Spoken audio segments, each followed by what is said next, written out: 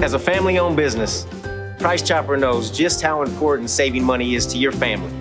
We're always chopping prices so you can feed your family for less.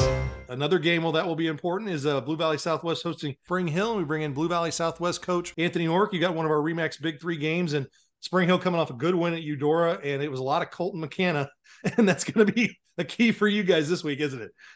Yeah, I mean, watching them on film, and actually, I fortunately got to go watch them live on Friday night because we played Thursday. So I got to see him live and up front. But yeah, he's good football player. It's something obviously we've taken into account and talked about all weekend and then into this week as well. So, Coach, when you think about your offense and you think about pass protection for your offense, what problems do they present defensively to your pass protection?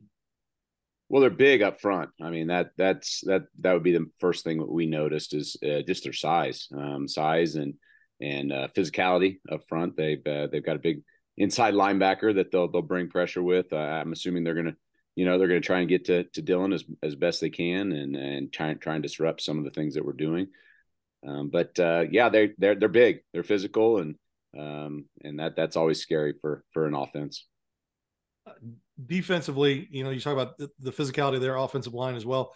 When you're facing a back like him, is it just rallying as many guys to the ball as you can and make sure he doesn't break those off, and kind of, if he's going to get 5, maybe try and get him to 4 or 3, you know what I'm saying? Just, I mean, get there, just limit it. Even if you limit it by a yard or 2, you know what I'm saying? Just limit that extra little get. Right. I mean, yeah, it's rally to the football. I mean, like I said, we've seen him on film and we saw him in person, and he's a hard-nosed runner, and so you've got to drive your feet, and you got to wrap up on the tackles, and we got to get a lot of guys to the play, and that's something that our kids have done a pretty good job throughout the year. We've played a couple tough backs already this year, and kid from Blue Valley and kid from Blue Valley West, and even Bishop Miege kid. All 3 of them have been very, very good running backs. So we have our work cut out for us, but we have seen some pretty good backs throughout the season already. Coach, how do you feel about your special teams after 3 weeks?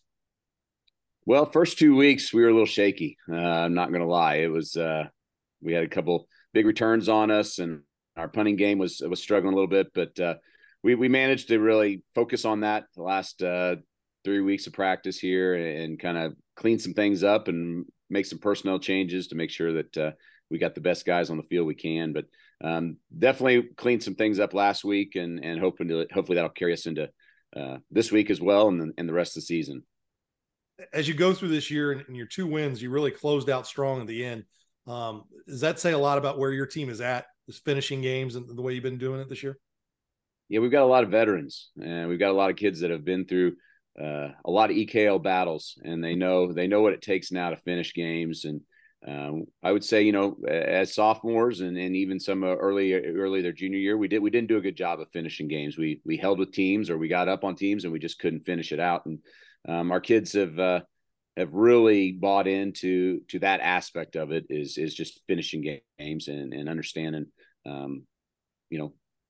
where we're even if a team kind of gets some momentum going, that they don't tuck their tails, and they keep working, and they respond typically, and that's been a really good part of our season so far. Well, Coach, it should be a fantastic game. Good luck, and we appreciate you taking time with us. Appreciate it, guys, always.